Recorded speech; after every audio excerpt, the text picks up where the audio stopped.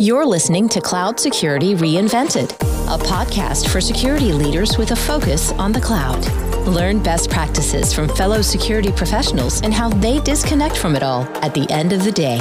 Cloud Security Reinvented. Good morning, or depending on where you are in the world, good afternoon, good evening, or good night. Welcome to Cloud Security Reinvented. I'm your host, Andy Ellis. Before I introduce our guest for the week, a quick word from our sponsor, Orca Security. Orca provides agentless security and compliance for your public cloud infrastructure, enabling you to detect and prioritize security risks in minutes, not months. Thank you, Orca. I'm here with Samir Sait, former CISO of Amazon's Whole Food division. Welcome, Samir. Thanks, Andy. Great to be here. Thanks for joining us. Across our careers, not only do we as professionals grow, but the world that we're in changes and the companies we work for change. So I'd like to get some insight from you, especially as we look at the transition from the on-premise world most of us started in to the world of cloud that has become the default model for IT infrastructure. So let's start a little on your career journey. You started in the financial services world, HSBC, Freddie Mac, World Bank, Mass Mutual, before pivoting, Arrow Electronics, ForcePoint, and most lately Amazon's Whole Foods. What did you see in that financial services world, and how did the transition out of it really affect you? Yeah, no, it's a great question. And when I think about it, I think the financial services industry really set me up well, given that I'd say there was a higher level of awareness and expectations around cyber risk, cyber impact from those risks. There was already, I'd say, working groups, ISAC. There was an FS ISAC back then. Mm-hmm. We didn't have that level of maturity outside of, I'd say, financial services and potentially healthcare. I haven't been in healthcare, but I can say that coming out of those highly regulated, well-managed, risk-managed industries taught me a lot about kind of what a good bar or a high bar of cybersecurity program looks like. And I think while financial services has been cutting edge in terms of looking at cloud and non-traditional technologies, if you will, back then, and how it can impact the customer from a retail perspective or even investment banking perspective, there was still the mindset of cloud is more of a private cloud and it's more of a governed cloud that is not easily accessible or not easily kind of integrated with a larger ecosystem, if you will, right? I think that's obviously changed quite a bit since that time. While the non-financial services companies were tinkering with cloud, but not really putting the kind of resources, I would say, behind it, just because the cost, they didn't see the cost and benefit, right? And so I think it kind of gave me a little bit of a leg up from a risk and compliance and cyber governance perspective. But what I did learn, I'll say, is being able to manage expectations or security maturity with limited funding, right? Because you don't have the kind of funding you do in financial services. I don't think anybody does. Yeah, that's true. So kind of circle the wagon on this. It helped me think about what are my priorities? How do I manage risk effectively? And actually, interestingly, Andy, it kind of pushed us more and more towards using cloud capabilities because a lot of them, like the AWS and the Azures and the GCPs, they have a lot of inbuilt basic security functionality to start with, right? So that was really helpful from a, let me call it, frugality perspective when it comes to cybersecurity. That's fascinating. And I think we definitely saw those platforms adopting better security primitives probably about the same time as you switched career industries. Exactly. So I think at that same time as you're making that transition, we're starting to see that the world of security changed because cloud became more prevalent. So what did you see that how did cloud sort of shift those drivers in those companies?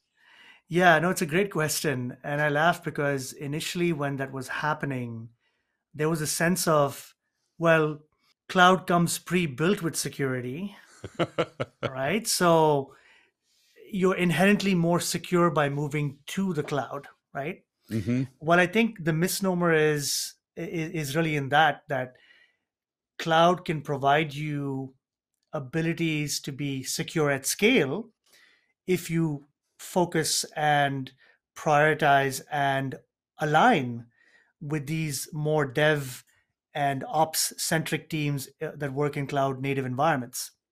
The second thing that kind of opened up my eyes, and this was a learning from my perspective, Andy, was how important it became for security teams to be embedded in the activities of cloud ops, cloud dev, et cetera, et cetera. Because in the past, we've always been thrown over the fence and get it Right. thrown back over to us.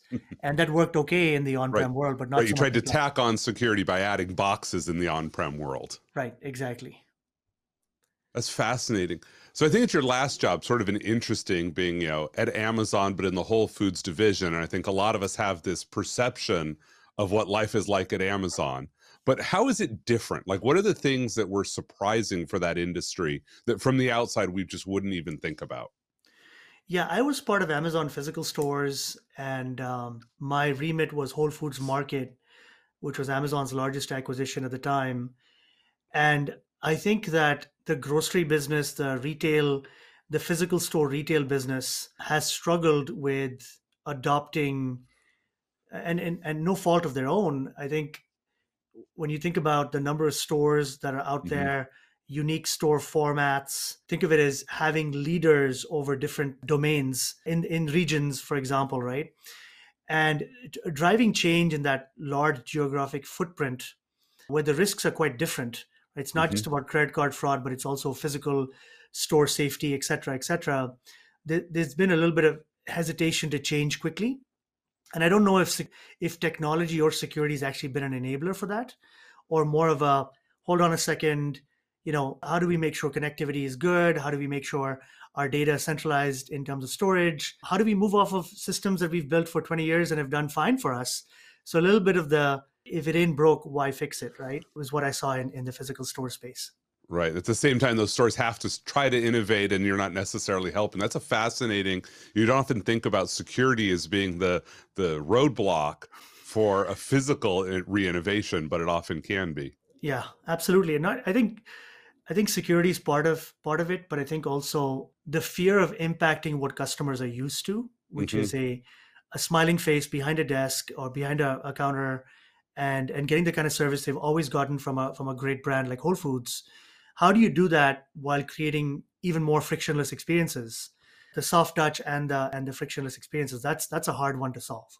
Yeah, and I will say it took me a while to figure out where to hold my phone to scan my Whole Foods card when I would walk through the lane. So I'm totally with the frictionless experience problem there. Yeah. So if we think about the way that we learned, right, there were a lot of practices in the pre-cloud world that were just sort of standard, whether we learned them from the Orange Book or just from, whatever our cargo cult knowledge is. Which one of those do you think most resonates now in the cloud era that maybe we need to get back to basics and make sure we're doing those fundamentals that we think we always knew to do and do them right? So I think what you're asking me is what worked well in the cloud that we should do generally. Is that right? Or Yeah, vice yeah. versa? What's the thing that we always knew to do, but really works well in the cloud? Oh, got it. Oh, makes sense. It's a loaded question because I could look at it and say, well, we didn't do a lot of things very well in security before the cloud. We can do That's things true. better. I'd say that one of my learnings in terms of the legacy, I wouldn't say legacy, but the non-cloud native, let me just use the word non-cloud native Hmm. world, is kind of aligning of accountability, responsibility, ownership, influence, right? Hmm. I think in the cloud world, because we expect to just move really, really fast and we expect things to get taken care of by a certain set of individuals that are working in the DevOps world, and you just kind of sprinkle on some security and expect it to kind of magically get taken care of. I think there's a little bit of the who owns what and finding ways to align on the exceptions so that even the exception process has an accountability and responsibility. What I mean by that is, you start off with a bunch of quote unquote findings, and we run around and everybody's a partner and everyone's friendly and helpful and gets it done. But then as your environment evolves, people are sometimes surprised that, oh wow, I thought we fixed this, right? And it's the sense of like, well, things are going to go bad. You need a playbook for those Hmm. non-expected outcomes or signals, and how do you manage those without having to chase or circle the wagon and do a Saturday night kind of meeting to figure it out and get it done, right? I think getting really organized and crisp about that would be really helpful in the cloud world. Right. So I think a lot of people talk about asset management, but really ownership management of both those assets and those processes to sort of smooth things on. Now, I think that's a thing I think we were never really good at, but it wasn't really hard in the pre-cloud world, and it just got a lot harder.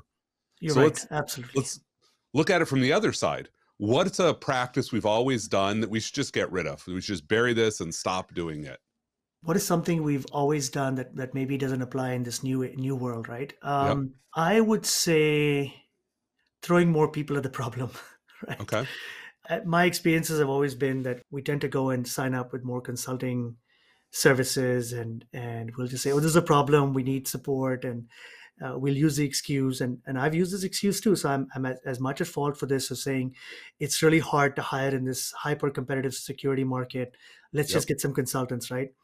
I think what we should start thinking like those very smart engineers who are building cloud native solutions, and how do we automate discovery, automate remediation, automate things that we know with a high degree of probability to be problems that can be solved via X, Y, and Z protocols, right? Without, again, getting spun up and hiring for the sake of hiring.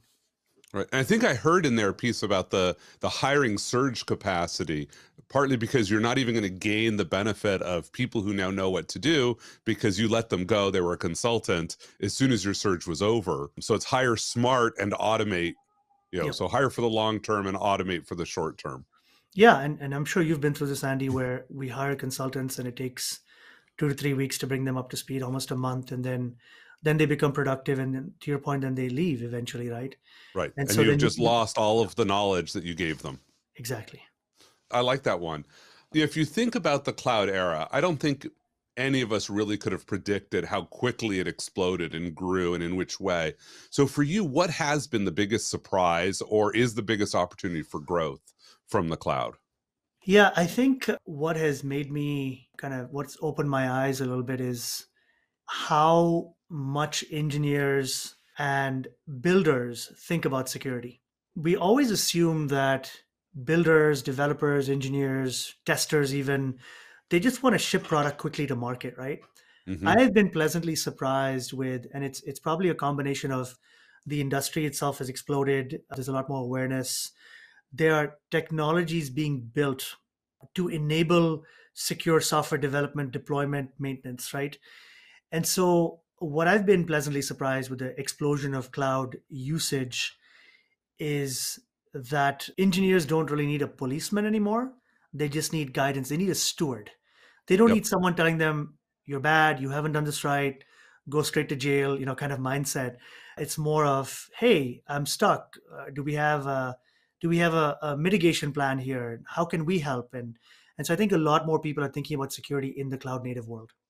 Yeah, no, I like that security's almost become a DevOps function rather than being the DevSecOps coming afterwards that I think we expected. What piece of advice do you wish someone had given to you earlier in your career that maybe you had to learn as you went along that you could share with our listeners? Yeah, I think I mentioned this earlier where we in security, maybe it's just the function itself, almost like a governance and compliance and risk management function. We almost lived in a little bit of a black box, and I didn't know some of the mentality and mindset of the engineers that I worked with as well as I do now. I think my advice, or if I was to look back on my career, I would have loved to step out and gone and been a part of site reliability teams, or maybe done some work in the architecture side. I think putting yourself in other people's shoes who are on the receiving end of some of your discovery and your assessment would have taught me empathy a lot earlier in my career. Yeah, I like to think that as there's modal bias, which is, we preference the mode we're in. And a way I often get this to resonate for folks is you talk about drivers and pedestrians. When you're driving in a city, you look at the pedestrians and you think really awful things about them because they're clueless, they're oblivious, they cut you off. And when you're a pedestrian, you think awful things about the drivers. And what's funny is that as you park your car, you might be in the middle of grumping about the pedestrian that sort of cut you off as you're getting to a parking space. And the moment you step out of your car, you're angry at the driver who's whizzing right past you. And so getting to switch to things like that, especially as a security person, to realize, oh, those developers are just trying to get their job done. And when I'm a developer, I don't want to talk to the security side of me either. You nailed it. That's Yeah. it. So what do you see as the opportunities for the future of technology? What really excites you about the next 10 years? Yeah. So, Andy, I've always been a fan of, and this is an Amazon thing as well. They call it two pizza teams, right? That go out and, kind of think of it as a SWAT team that goes out Yep. and solves big problems, right? Where you have single threaded owners and you say this one person is a full accountable is a sole accountable party for this program or this project, and these are the people reporting to them. I really like the idea, and I start to see more and more companies adopting where they can automation, right, and using that in conjunction with these kind of call them SWAT teams that can solve big problems in an agile Mhm. manner, right? I think the future of technology is going to be, I hope, and let me just say, I'm not a soothsayer, but I hope we will not try to, kind of build castles or build large, slow moving organizations just for the sake of having a large team. I like small, agile teams. I think we're heading there. I think the cloud enables us to do that well. I Mhm. think part of it is also security being built into cloud. I hope to see more and more large, big tech companies, call them FANG, call them what you will, kind of embracing partnerships with tech security companies to kind of make it so seamless that it becomes part and parcel of how we operate in the cloud, right? That Yep. I'm seeing happen, and that's getting me super excited because I truly believe that I care as much about the usability of a product as I should care as much about the usability of the product, and the product manager should care as much about security of that product, right? And if we Yep. both have those shared outcomes, I think we'll do very well. I definitely agree with that. That shared responsibility. I love getting into a meeting and being the security person arguing for usability. And then the usability person turns and argues for security. And then everybody else is like, oh, I guess if they agree on this, we've got to do it. Yep. Yeah. So, being a security professional is a stressful and challenging job. So what do you do at the end of the day to unwind? Like I see lots of books behind you and they don't look like perfectly shelved. So maybe it's reading a lot of those, but what else do you do? Yeah, I I try not to think about work. So I think part of what I've started doing is just shutting off, as in I actually let my cell phone die. I know it sounds strange, but I let my cell phone die so I don't get distracted. I try to spend as much time, at least in the evenings, with the family without being distracted. I used to drink whiskey, but I tried to make it less of a habit and more of a social event. That's good. Yeah, it's easy to get caught up into good whiskey. And then I'd say on the weekends, try to get some exercise in. During the week, I've found it hard because I've got young kids at home. And then the big thing that I get, Andy, and this is just me, I don't know if this applies to a lot of other former or current CISOs, I really like mentoring and coaching people that want to move into leadership roles, right? Yep. I like telling them about the pros and cons. It sounds very glamorous to be a CIO or a CISO, but they stress at every level, right? And helping them understand the pros and cons and where their personality or where their strengths are and helping them find those out, I get a lot of pleasure from that. That's awesome. I love that you're doing that. And I will tell you, as your kids get a little bit older, they'll probably start to stress out about you letting your phone die. I know my teenagers freak out. My wife does the same thing. Her phone will get down to like 6%, and my teenagers start like hunting down chargers for her because they just can't handle a phone with that low battery. Yeah, I get it. Okay, so before we wrap up, do you have any other piece of wisdom you just want to share with our listeners? Doesn't have to be about technology, but just that encapsulates your life philosophy. Yeah, I think the only thing I'll say that I've learned over my career is I mentioned a little bit about giving back, but I've learned to take a step back, frankly, and be a better listener. I think listening skills are underrated, they're super important in leadership. Hmm. I think the other thing is really reminding myself that I'm here to serve my team, right? And I've done it, frankly, Andy, at the detriment of having my boss not happy with me. And I've said it's on me.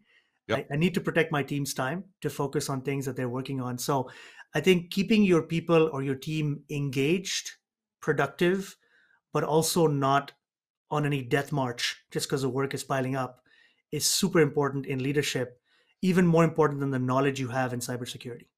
Yeah, definitely recognizing that, the next 4 years of productive work you're going to get out of your team are more valuable than the next 4 weeks of a sprint is definitely a key leadership technique that you have to master there. Yeah. So Samir, thank you. We were here with Samir Sait, the former CISO of Amazon's Whole Foods division. You've been listening to Cloud Security Reinvented. I'm your host, Andy Ellis, and you can catch us on all of your favorite platforms. Thank you for checking out this episode of Cloud Security Reinvented, brought to you by Orca Security. Orca Security detects and prioritizes cloud security risks for AWS, Microsoft Azure, and Google Cloud without the gaps in coverage, alert fatigue, and operational costs of agents. Please follow Cloud Security Reinvented wherever you listen to your favorite podcasts, or visit orca.security/podcast to get immediate access to all of the latest episodes.